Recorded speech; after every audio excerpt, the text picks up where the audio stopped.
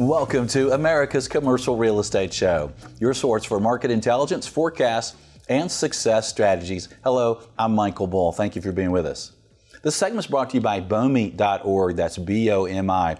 They are the industry standard for education and training related to facilities and property management. Check them out at BOMI.org. Well, every year, once a year, I do my Christmas present show, if you will, kind of my gift to business development people, salespeople, commercial real estate agents, or anybody that's really trying to grow or promote a business. And this year I've been asked to share some of the strategies that are in my training series for commercial agents called CommercialAgentSuccess.com. Now, these are 21 one-hour videos that are packed full of information to help really commercial real estate agents be more successful. And it's really designed for experienced commercial agents, but anybody who's in sales or starting out will also benefit from them. So what I've done is picked a few things from those series that would be helpful to you if you negotiate real estate transactions, if you hire agents or engage them, or if you're involved in any business where you're doing sales or development, negotiation, and things like that. So let's talk about the first one. This video is called Promoting Your Services and Brand. Now, I've spoke in large groups and did this one-hour presentation. Everybody loves it. So one of the things I thought I'd pick out here is, think about this as a brand. You are your brand. So regardless if you are an agent at a large company or you are an individual at a company, you are your brand. And think about that. If you look around your office or think about the people that you work with at different companies, don't you think of them sort of as a brand? When you think of their name or you meet them, you think of their brand. And what impacts that brand? One could be their clothes. It might be their car. It might be the correspondence. It could even be their posture. It could be their attitude. Are they positive? Are they negative? Do you find them successful? Do you find them organized? So think about that as you promote your own brand and how you think about how you go about everyday life. Are the clothes you're wearing promoting the brand and what you want to promote? Look at people in your office. Look at their desk. Look at their organization. What brand is that promoting to you? What do you think about them from that? And look at their emails. I know a lot of times I see emails and offers and LOIs and proposals and contracts, and you get an idea of that person's brand from that, don't you? Let me share with you something that I've learned over the years. Once, when I was a very young man, my broker brought me into his office.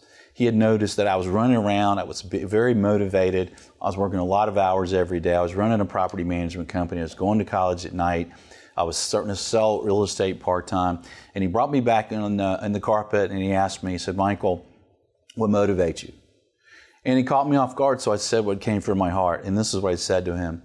I just feel like if I do the absolute best job I can at whatever I'm doing, I will get more opportunities. Now think about that. If you work that way, people will notice it. If whatever you're doing, you do the best job you can, it will get noticed and it will help create your brand. It will present more opportunities. So think about your brand in that way. Now, another item in your brand could be your social media, right? So maybe you're in a business that is heavily involved in social media. Maybe you touch on it some, but there are people that maybe get an idea of your brand from social media. So I'll give you a few tips there. One is to think about your perfect customer or client. Think about the interest to them and think about your business, your service in terms of their eyes and their view. So if you're posting social media, then you want to post information that's valuable to that prospect. For example, I've seen agents at times that help companies with their space. They were corporate services, they're tenant reps and things like that. And they're promoting things that are interesting to other agents. Well, is that your client? Is that your customer? Probably not. Your main customers are the people who use space in your market area. So think about what's interesting to them. Also, when you think about your own brand, think about your own bio. And when you look at your packages, your marketing presentation, your website, your services, your bios in different places, including your website, how do they read to the person that you're trying to help? Really, when you reach out to them, what do they think in their eyes about what they see from looking at those things? Now, in that video of promoting your services and brand, we have a lot more information, so you're welcome to check that out. It's at commercialagentsuccess.com. Let's talk about another item that can be very important to you no matter what you do related to commercial real estate. And this is one of the items that we cover in the video, closing the bid-ask gap. Now, you do have to say that carefully. Closing the bid-ask gap, negotiating transactions, right? So I'll give you one of the tips from that video. One is stop emailing and texting negotiations. You know, I see negotiations fall apart. I see miscommunication. I get it. Technology helps us a lot. But we can also let technology run away and keep us from being as productive as we should. When you think about it, we're dealing with people. And when you text or when you email, you don't have that one-on-one. You can't ask questions. You can't see how something is how they're relating to it, the nonverbal cues. You can't get their opinion on it. And sometimes things come across wrong in email. Sometimes we're in a hurry or we don't think about it, and we can write something away that maybe we thought it was a joke or something, or it was just a quick email, and it comes across wrong. So anytime you can meet with people when you're negotiating anything. If you can't meet with them, try to do it at least on the phone if you can, instead of just shooting things out by email. We want to use technology, but we don't want to use it in a way that hurts our clients or hurts our business. You don't want to negotiate transactions through email or through some technology or marketing system. You want to meet with people, pick up the phone. You'll get a lot more things done. Another item for closing the bid-ask gap, you notice I'm saying it carefully, is if you're a seller or you're an agent or you're a buyer, encourage offers. Just because someone is not offering in the beginning something that you think is going to work, encourage them to make that offer, and let's get the discussion started. Let's get people involved in the process because maybe you are a seller or listing agent and everybody you talk to wants to come in way below and you're discouraging that. Well, I wouldn't do that. One, the seller may kind of see, well, I guess that's the market. I was asking $8 million, everybody's coming in at $7 million. So maybe if I want to sell at the top of the market, while interest rates are low, I want to sell in this cycle, maybe I should sell it for what it would bring if it's being marketed well. So encourage offers. Also, you want to encourage counteroffers. Sometimes sellers can get an offer and they don't like it. And maybe you're a seller. All of us have been in that way. Somebody makes an offer, we're like, he's nowhere close. I don't even want to bother with it, right?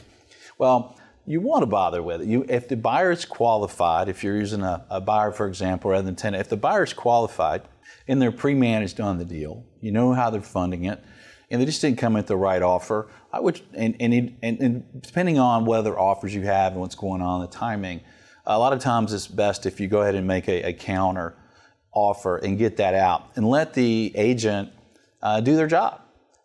For instance, I'm an agent, I'm an active commercial broker, and if I get a counter from a seller client, for example, now I have the opportunity to go back to the buyer and share it with them, and share with them why this might be a good opportunity for them to acquire this property.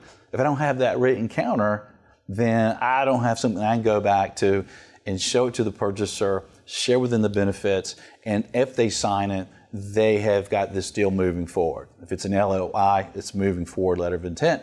Maybe it's a purchase and sale agreement, and they actually have the property under their control. So try to encourage counteroffers. Now, here's a tip with counteroffers. If you're a seller or an agent or attorney, think about having a price range that a seller can counter without delay. Let me give you an example. Let's say that the property is listed for $8 million, and you want to have your agent, your team that representing you to market the property, have one person at the seller's entity that can counter offers down to maybe 7.5 million without going to a board or going to a partner approval process. Sometimes time kills deals, right? And you want to be able to counter. You don't want to just have to say no, no, no. You want to get people involved in the process, right? So sometimes having that approval up front from the board or the partners that somebody on the seller side can authorize and counter to at least some certain level without delays can be a great way to do that. Now, let me give you a tip as a buyer. Have your offers in purchase and sale agreement rather than LOI when you can and when it makes sense. So let me explain that. So if you're a buyer and you present an offer on a letter of intent, you negotiate it, and the seller signs it, do you really have that property under control or under contract? No, you don't. Letters of intent typically say they're non-binding, right? So when it's possible, when the seller will do it, when you're comfortable with it, write your offer in a purchase and sale agreement. That way, if the seller does, you get to terms with the seller and you signed it, you don't have that vulnerability time frame of between the LOI and contract that your offer can be shopped or something else can happen. Time kills deals. Another item with closing the bid-ask gap that I would recommend is time limits in letters of intent to go to lease or go to contract. Now, I've had great arguments on our show with some really smart attorneys who said, Michael, you don't need time limits to go to a lease in a letter of intent because it's non-binding, it doesn't make sense, or in a sales offer LOI. So why do you need a time frame? Well, this is why. Time kills deals, right?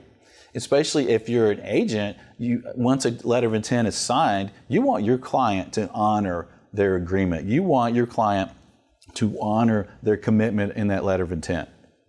But how long should they honor it? It shouldn't be just unlimited time frame. So if you make an offer, letter of intent, I get to agreement, and my seller client agrees to it, I want to put a time limit. Maybe it's 7 days, maybe it's whatever time period, depending on the size of the deal. But I expect my client to honor that letter of intent. Now, I can't make him do what he doesn't want to do if the letter of intent says it's non-binding, but I can certainly recommend that he absolutely do that.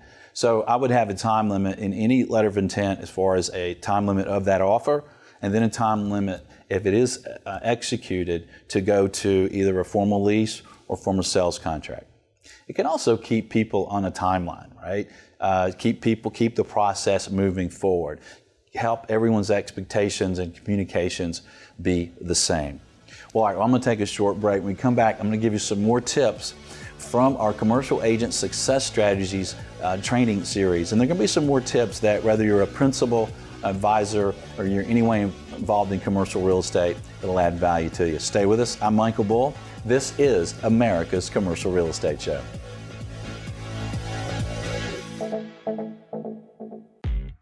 Would you like to be the top producing commercial broker in your office? Check out Michael Bull's video training. Since you're a show listener, you receive 10% off your first purchase. At checkout, use discount code CREShow. Visit commercialagentsuccess.com. Are you looking for proven property management and facilities management education? Visit BOMI.org. That's BOMI, Building Owners and Managers Institute International. They are the trusted source for education in the property and facilities industry. Visit BOMI.org. Are you looking to buy, sell, or lease commercial real estate? You're invited to contact Bull Realty for customized asset and occupancy solutions. Call 404-876-1640 or visit bullrealty.com.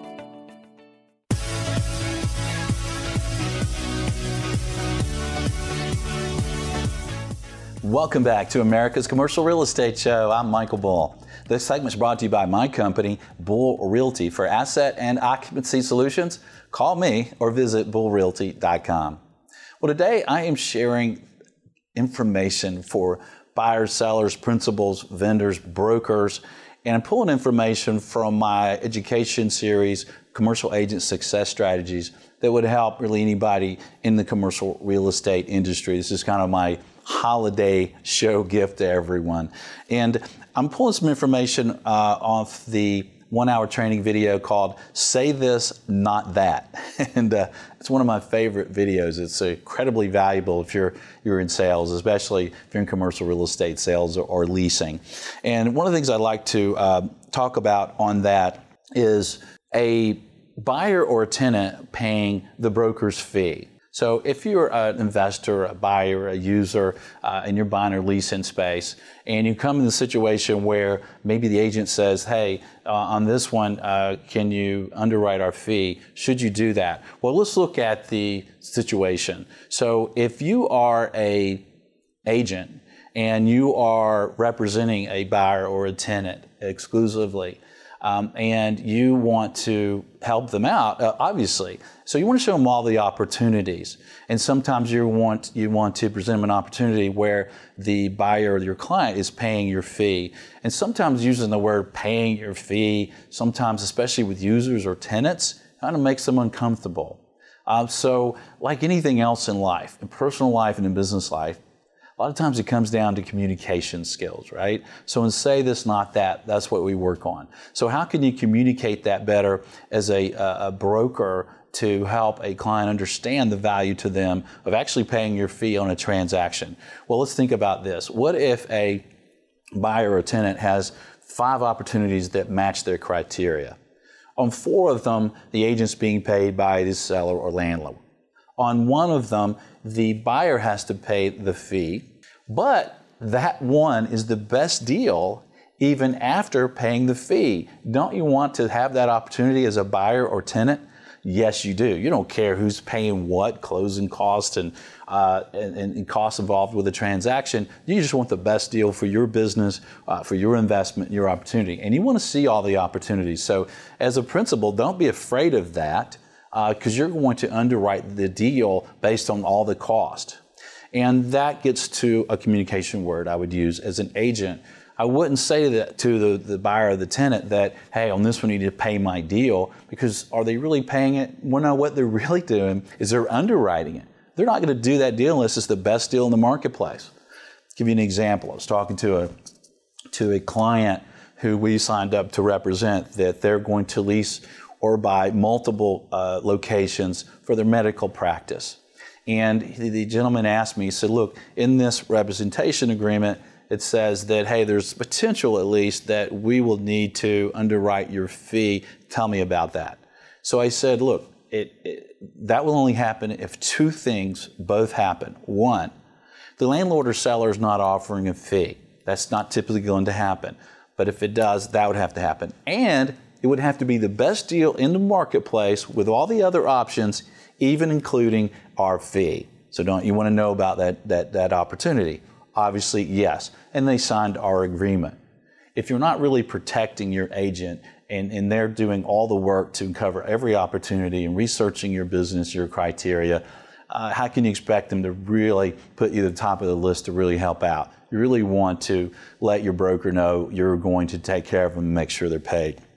So it's all about communication. Let's look at another opportunity. Now, this is from a 1-hour video I did called Prospect to Closing. And I'll pick one of the items out that I think would be helpful to the majority of people, especially if you're doing purchase or sales of deals. And that is the subject of backup contracts. So a property is under contract to a buyer, and there's potential to do a backup contract. Who does that help, and who does that not help? Okay, so who does it help? It helps the seller, obviously, to have a backup contract. It helps the listing agent to have a backup contract. It helps the purchaser who is writing the backup contract. Let's talk about it briefly, because they're not that much trouble for what they're worth for those 3 parties. And so if you're a seller, obviously if you've got a backup contract, under contract, signed, blue ink, earnest money paid, and the purchaser tries to come back and do an unjust retrade, now, there's not really a good reason that they want to extend time or they want a price reduction, then you have the opportunity to say, hey, look, sorry you're going to miss this opportunity. we have a backup buyer we need to move forward on. Please let us know. Go ahead and cancel if you're not moving forward. So it puts you in a better negotiation position for retrades. If you're an agent, obviously, and you represent the seller, then that's a benefit for you as well. Another benefit for you for an agent is, look, when a transaction goes under contract and it falls through, typically the seller's not going to be real happy with the agent, right? Their agent. Clients don't need an agent's help to top their property and have it not close, right? As a principal, you want to make sure your agent's really managing a transaction properly, managing expectations, and involved enough in the deal that there's a real good chance it closes if it starts. So there's a benefit to the agent there as well, because if you're in this regard, if that deal does fall through, all right, you got another buyer here. So if the seller is upset with you, well, at least you've got a buyer right behind them. It can also be a benefit for the backup buyer. I'll give you an example. When I was a young man, I found a property that I wanted to buy. I was selling investment properties, found one I wanted to buy, and found out it was under contract. I decided to write a backup contract, earnest money, paid it. Then I get a call about a month and a half later, and the listing agent tells me, hey, that deal did not close, and your contract's in full force and effect. So I moved forward. I had to get a loan and do inspection and do that, and did the loan, got approved. And then when I called him and told him it was all set to go, we're ready to close, the listing agent tells me, well, Michael, we have a problem. I said, what's that? Well, we are under contract with another buyer. And I said, how could you be under contract with two buyers? He said, well, you're so young and you're a commission-only agent. We didn't think you'd get approved for the loan. So we signed a contract again with the previous buyer. I'm like, well, that wasn't very smart. Like, yeah, we know it wasn't, but that's what we did. So it ended up that they offered me a settlement to go away. So they wrote me a check as a backup buyer to go away. I could tell you several instances. Another one that was very profitable for the buyer was I was engaged to help a buyer who was an architect. He was a real estate broker, and he had found an apartment complex that he was interested in buying, and he asked me to represent him to negotiate the deal, look at the market, the comps, the upside, that sort of thing. When I got there and found out about it, it was under contract, and the buyers were three attorneys. And so I had my buyer write a backup contract. And he said, well, why are we doing this? I said, well, first of all, it's a great idea to have a backup contract. It doesn't hurt you to do it. And the buyer that's ahead of you has three lawyers. What do lawyers do? They look to protect people, look out for worst case scenarios to protect people. So there's a bigger chance, I think, of three lawyers not closing on the deal. Well, sure enough, they didn't close. Our contract came into play. And then right before this buyer client of mine, while he was in due diligence, he decided, you know what, I don't think I want this deal anymore. Do you know anyone else would want it? So I checked my Rolodex, so you know how old I am, and I found somebody that wanted to buy it from him. So he closed on it, closed an hour later with the next buyer, and my buyer client profited $1 million, and he owned the property for an hour. If he hadn't have done a backup contract, he would not have made that $1 million. So I think there's a lot of reasons why you want to look at backup contracts, and you want to look at them and make sure that you understand the wording very carefully, who you represent in these deals.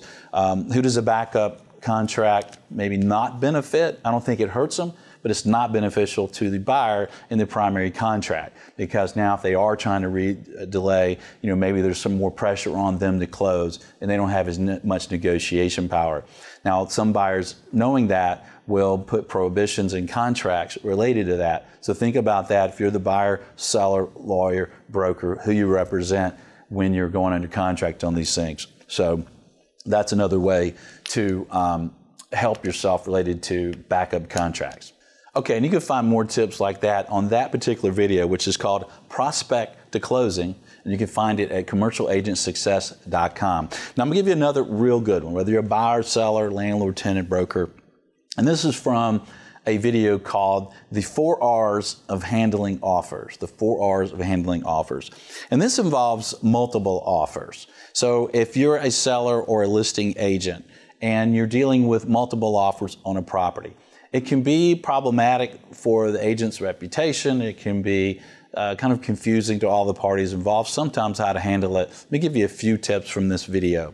And the way I would first think about it is proper communication, right? If you want to have the respect of everyone in a transaction, build your business and career, and your reputation. So proper communication is key with that. So when you have multiple offers, or you get any offer, even one, communicate with the buyer or buyer's agent, if there is one, that you received the offer.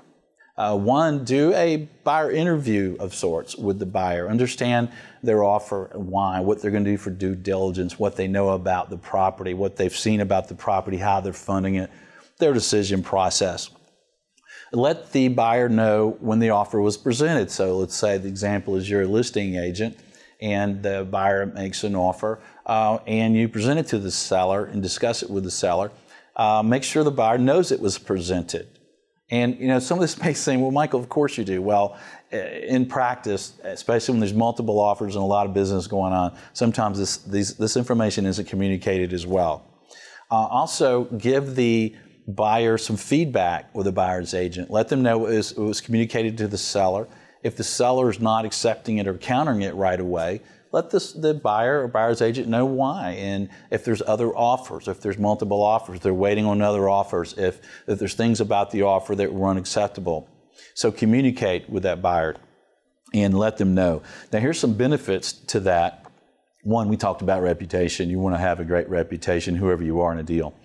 The second is if you're communicating and people miss out on deals, but at least they were communicated, they knew what was going on.